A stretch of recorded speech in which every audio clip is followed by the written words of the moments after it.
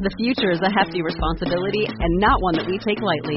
But then, taking things lightly has never been what Hefty is about. That's why we've created the Hefty Renew program that turns hard-to-recycle plastics into valuable resources like park benches and building materials. To participate, simply fill up an orange Hefty Renew bag with accepted items, tie it up, and drop it in with your regular recycling. That's it. It's that easy. It's time to rethink recycling with Renew. Particular valued resources may vary by geography. More info available at heftyrenew.com. In 1989 Russia, a group of children's soccer players in a park encounter 3 aliens and their robot companion. Sounds like a childlike story. It was mocked around the world when it was reported by Russia's biggest news agency. Is there any truth to the story of this alien encounter? And if there is, how would we ever defend against such a threat? Today on Dead Rabbit Radio.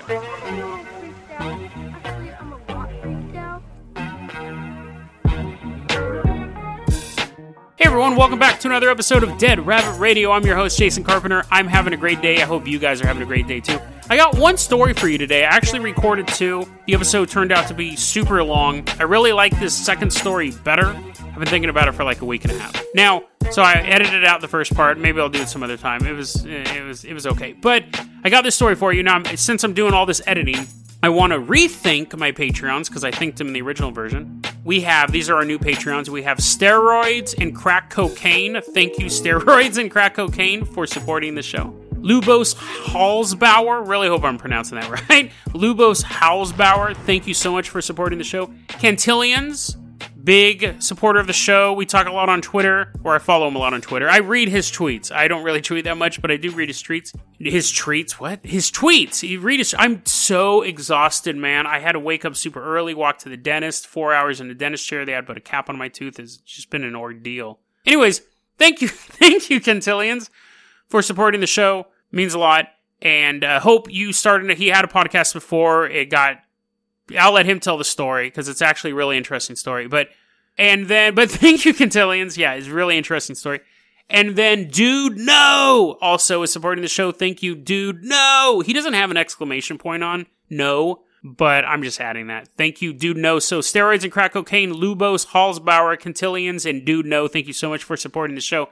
So let's go ahead and head to Russia. Let's hop on board the Dead Rabbit Dirigible. Let's get into the Dead Rabbit Dirigible. We are going to Russia. We're going to Mother Russia. And specifically, we're going to the year 1989. September 27th, 1989. Almost 30 years to the day. Today is almost 30 years to the date that this story takes place.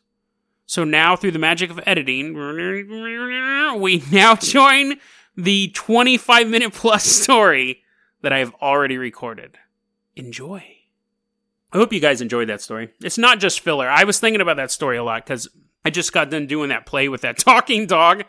I was in a play about a talking dog, and I'd be sitting up there in the booth, and I'd be like, I hate dogs. I love them. I'll pet them, but... Okay, so let's go ahead and move on to our first official story. Now, this story I've actually been thinking about for a long time. Well, I should say about a week and a half, because I found out about it a week and a half ago. We are going to Voronezh, Russia. Voronezh, Russia. A small town, it's about 700,000 people, 300 miles southeast of Moscow. So 1989, September 27th, there's a little park in Voronezh, and it's called, I'm going to butcher this, Levobrezhny's Park. Levobrezhny's Park, right? And it is a nice fall day. Kids are out playing. People are waiting for the bus. People are walking through the park. Young lovers, soccer balls, all sorts of park stuff. Squirrels hanging out. It's a perfect little park is what I'm getting at. Perfect little park. Little statue of a guy squirting out water. Psst. You'd want to hang out there. Now, you know what? And actually, before I get into the story, let me do this because I usually do this differently. I'm going to go over the debunking stuff first. Normally, I do that at the end. I want to do it a little bit different this episode. So, this story was reported by TASS. And what TASS is, it's a Russian news agency. It's actually one of the biggest news agencies in the world. And this is during Glasnost. This is when the Soviet Union was becoming more open to the West and we were sharing more information and resources and stuff like that. This comes about as the Soviet Union is beginning to collapse.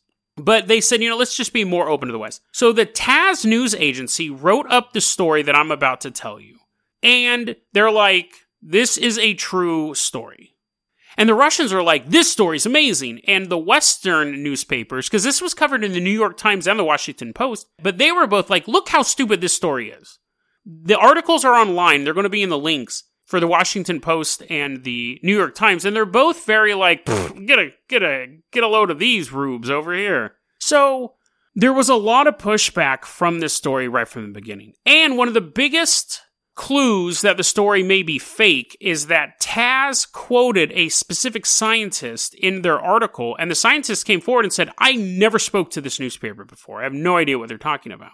And even though TASS is a legitimate news service company, they're up there with Associated Press and Reuters, at the time, they had some weird stories. One of the stories was about a man who could take a bubble bath. I thought it was so funny. Man could take a bubble bath, create a giant bubble, crawl into it, and hang out in there for 10 seconds, and then it would pop. And so the Western media was like, these guys have lost their rockers. Like this, and they're Soviet Union, so they don't have rockers in the first place. They haven't been invented over there. They said, this stuff is obviously fake. To be fair, though, they would call up, reporters were calling up TASS and said, is this some sort of joke? Is this a tabloid thing? And TASS was like, no, this is 100% true. Like, they stand by this story today. They say, no, it's totally true. But you quoted this guy who said he wasn't in it. No. He gave us the quote. And the story's true. We have names of, that's always a big thing. A lot of times articles will just say an unnamed source. There are not only names of people who are witness of this story, but they went on camera and said, my name is so-and-so, and they were being interviewed on camera, and they were like, yes, this story 100% happened. So, it's a really interesting thing to debunk because you have one culture saying the story's totally made up, and you have the other culture saying, no, it's totally true, and even within that, you have all these little things. So, it's one of those stories like, is it true or not? We don't know. It does come from a source that is generally reputable, but it's a kind of a suspicious time because they had the bubble story, and they would run stories about Bigfoot every once in a while, but Russia was really in, and they still kind of are, but especially towards the end of the Soviet Union, UFOlogy became really big in the Soviet Union. So, that's the debunking stuff out of it. But let's go ahead and move on to this story here. So, what happens in Russia on September 27th, 1989? People are hanging out at the park, right? And then all of a sudden, boom, boom, boom, boom, boom, boom, boom, people look up, and there is a massive UFO over the park. Really appearing out of nowhere. It was 45 feet long and 18 feet high. And it was like an ovoid shape, kind of like an eggish type shape. A big old pill just woom, woom, woom, woom, woom, appears over the park. And everyone just kind of freezes. They look up. Woom, woom, woom. They can see the grass in the park slowly being blown around by the propulsion of this thing. And then, disappears.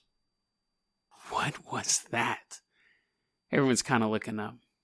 Looking at each other. They're like, everyone's checking to see how much vodka they drank that day. The little 7-year-old's like, I've only had a fifth today. And still, that's kind of weird looking. A few minutes later, ship reappears in the park. And it's right over where some kids are playing soccer. Totally ruined that game. I mean, I'm sure one kid was able to score a goal while everyone else was looking up. But there it is again. Woom, woom, woom. I actually don't know if it was making the noise. It was just there. I like that noise. Now, you have a bunch of kids looking up at this thing. And the kids weren't the only witnesses. You had adults all over the park. You had a bunch. There was at least like 60 to 70 witnesses of this thing. It was like it was a little after 6 p.m. when this was happening. They're looking up at this UFO. And a door opens up underneath it. Kind of see up into the craft. But it's not so much that they can see into the craft, it's they see something looking out of the craft. It was an alien. They described it as having no neck, and it had like a domed head. So imagine like a suit of, it almost seemed like a classic alien from a 1950s movie. So it had no neck, and it had what was described as a knobby head. So it kind of had a helmet that came down, covered up its neck, it went to its shoulders. It had these really long arms. They said it was around 9 feet tall. So it had imagine the Juggernaut, like a Juggernaut type helmet from the comic book, not the actual ship or whatever the Juggernaut refers to, a catapult or a ram or something like that. Anyways, they're looking at this thing and it's staring out of the ship. And they see 2 white eyes in this helmet. And then there's a red eye, where the third eye would be in those drawings on the Dead Rabbit logo. You know where a third eye is. It was this red light that went and it rotated like a radar all the way around the helmet. And it's just looking out of the craft. Just kind of scanning the area. And then the door shuts.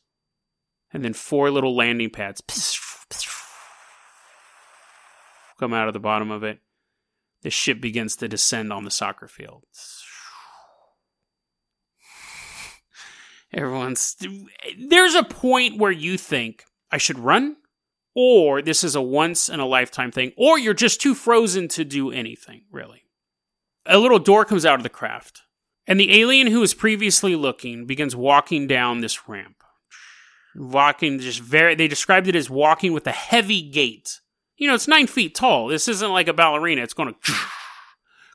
It's not Pacific Rim either, but he's walking down this platform. And then 2 more aliens of similar size, and they look exactly the same, begin walking out as well. Now, the aliens had this little disc-shaped thing on their chest. So it was like someone glued a plate to their chest. They're walking down this gangplank, right? And then there's a box with legs, like a little robot like a Gonk droid from Star Wars. This little box with legs begins walking down the ramp too. And they're all standing at the bottom, and they're standing on Earth. And there's just silence in the park. Because all these humans are watching this thing. And one of the aliens turns and starts turning knobs. The box robot had knobs on it. Begin turning knobs, and then all of a sudden, it just kind of started walking around more. It starts breakdancing. Anyways. So no, it wasn't breakdancing. It was just kind of doing its robot thing. The aliens begin taking soil samples. So they begin scooping up little park dirt into these little vials, holding them up to the sun, shaking them. I don't know if they're doing that, but they were taking soil samples, right? And then, after a couple moments of that, the lead alien, the one they first saw, the one who got off the ship first, begins scanning the area. Now, what's weird is that they did not acknowledge the existence of the humans at all, which to me is more terrifying. Remember Jurassic Park? Yes, being chased by a T-Rex is scary. Actually, a better example, remember the movie The Mist at the very ending? They're getting attacked by spiders and bugs the whole time, but at the very ending, they're driving by this creature. They're driving underneath it, and it's so big you can't even see the top of it. And it's completely oblivious to the humans around it. To me, that's scary. To me, that's scarier. To be around something that's so magnificent, it doesn't even register that you exist. These aliens it's the same way that we look at squirrels and ants. Every so often we'll see a squirrel and go, oh, that's cute. But they're all around us. We don't acknowledge them all the time. These aliens are walking around. And the lead alien, the one they suppose the lead alien, is making these weird, chirping, this weird language. They say it's indecipherable. It didn't sound like any known language. It's making these weird noises, and it seemed like the other aliens were responding to it. And then, out of its dish-shaped chest plate, it begins projecting geometric images. It would turn and you'd look at a tree and then it'd go, and you would see a rectangle and a square and a triangle just appear on the tree. And it seemed to the people there that he was trying to direct his fellow scientists, foot soldiers, whatever they were, his goons, to pay attention to that particular thing. Now, for whatever reason, this is the point where somebody freaks out. There was a young boy, by the time the alien was shooting the geometric images around, he's like, oh no, circles, my most hated enemy. This little kid begins screaming out loud. And for the first time, the aliens acknowledge there are humans around. And the lead alien turns and looks right at the screaming boy, and the screaming stops. The boy is completely frozen. And everyone in the park sees what happened. Everyone in the park freaks out. And then the aliens are gone. The ship is gone. It's over. Now, the aliens don't get on the ship and fly away. It's just blink, everything's back to normal. And the frozen kid, oh man, that was weird. Oh wait, start screaming again. Now, the second they disappeared, the frozen kid was unfrozen. And people just stood there and thought, what in the world happened? Now, by 1989, even in the Soviet Union, you had a working knowledge of like what a UFO is and stuff like that. So the general idea of, aliens get off a ship, they fly a ship around, you get off the ship, then when you want to leave, you get back on the ship and fly away. But that's not what happened here. They just blinked out of existence. The robot, little boxy robot, he was in the middle of doing the worm, just psst. The park is totally back to normal. This is known as the Voronezh, however I pronounced it earlier, the Voronezh incident is how it's known. And it's a really interesting story for two reasons. One, it really was a culture clash between Western news, really Western UFOlogy and Western mainstream news, versus Soviet Union UFOlogy and Soviet Union mainstream news. And you really had like these two things clashing at this time. This story is also really interesting for another reason. And this reason doesn't involve two different cultures. This reason involves you. You see, you, dear listener, made the exact same mistake that those Russians did in the park almost 30 years ago to the day. You made the exact same mistake they did because you thought the story was over. Just like they did. The aliens reappeared 5 minutes later in the exact same positions they were in. So the three aliens who were walking around the park disappeared. Everyone's milling about, can't figure out what happened. And 5 minutes later, the UFO is back. It's landed. The aliens are still standing on the ground exactly where they were before they disappeared. There's only one difference. One of the aliens is holding a foot-long tube. He turns, points it at a 16-year-old boy. The boy disappears. Pandemonium. People begin running out of the park. And the aliens just turn and slowly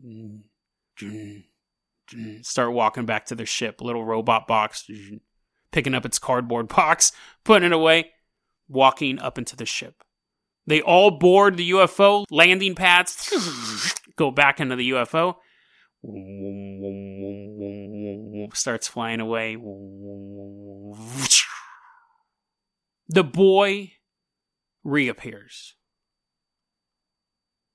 The idea of running into an alien would be scary. I know I talk a lot of times about beating up gray aliens, and they're lame. I beat up gray aliens all day long. But the idea of encountering this type of alien activity, one that doesn't even recognize that you are worth acknowledging, thinking it's over, and then hanging out there trying to figure out what went wrong, and then finding out that those aliens were still there, watching you, studying you, as you just stand there confused. And then they come back. But the creepiest thing about that story to me is, if you had a buddy that you watched dematerialize and then just appear again, would you ever trust him? Like, that might sound cold. He's like, hey, can I borrow $20? You're like, I don't know. You used to pay me back, but that was before you dematerialized. But did he just vanish? Or was he replaced? The story is pretty much buried at this point. I stumbled across it because I'm reading this amazing website that I've been referring to a lot recently called Cryptopia. And Rob Morphy, he's written for Mysterious Universe. He did that write-up. He's done a lot of stories we've covered recently. If you look through the show notes, I reference him a lot. But have you ever heard that story before? I haven't. I heard it about a week and a half ago. I read it on his website. And I was just like, is that the real kid? Or is it a replacement? Is that real Russian kid still living his life in Russia, 30 years older, complaining about his back and his job? Or is it some sort of alien sleeper agent? Was that the same kid? You get shot with an alien. The whole thing's okay. So not only does he get shot with an alien beam, disappears, the aliens leave, and he comes back. That's weird in and of itself. But what if the aliens, the reason why they became invisible to begin with, was because they were just studying this crowd of people, looking for who they thought would be the perfect experiment. And once they found that kid out of the 70 people who had gathered, they got their equipment ready and got to work. Yesterday, when we were talking about the Asswing, I made a joke because part of the legend is the Asswings would kill you in the middle of nowhere and then take a banana tree stump and carve an image of you and then send it back into the city to say, oh, I'm so sick, and then die. And people don't know that you really died in the forest. It was a way to deflect suspicion. They were just, if you had a bunch of people die in town, they were just sick. It's not that they were really just banana tree stumps. And I laughed about that. This story's kind of the same. Because I'm not saying the guy's a banana tree stump, but how do you know that guy is the real guy? Would you ever trust him again? Or would you ever think in the back of your head, what happened to you when you disappeared? Oh man, it was really weird. Like I got shot with that beam and then I came back. Like for me, it was just a second, and you'd be like, here, eat this banana. He's like, no, I'm no cannibal, and runs away. No, but it's like, it's the same idea. That story ends with the kid reappearing. And at first glance when I read it, I thought, oh, so everything had a happy ending. But how do we really know, if this story's true, how do we really know that 30 years, almost to the date, how do we know that Russian kid, this kid isn't some specimen in a laboratory somewhere? Maybe he's still alive and they're studying him. Maybe he's already been dissected. And now there's just little samples of him sitting somewhere in some alien laboratory next to little jars of soil taken from a perfect little park in Russia. DeadRabbitRadio@gmail.com is going to be our email address. You can also hit us up at Facebook.com/DeadRabbitRadio. Twitter is @JasonOCarpenter. Dead Rabbit Radio is the daily paranormal, conspiracy, and true crime podcast. You don't have to listen to it every day, but I'm glad you listened to it today. Have a great one, guys.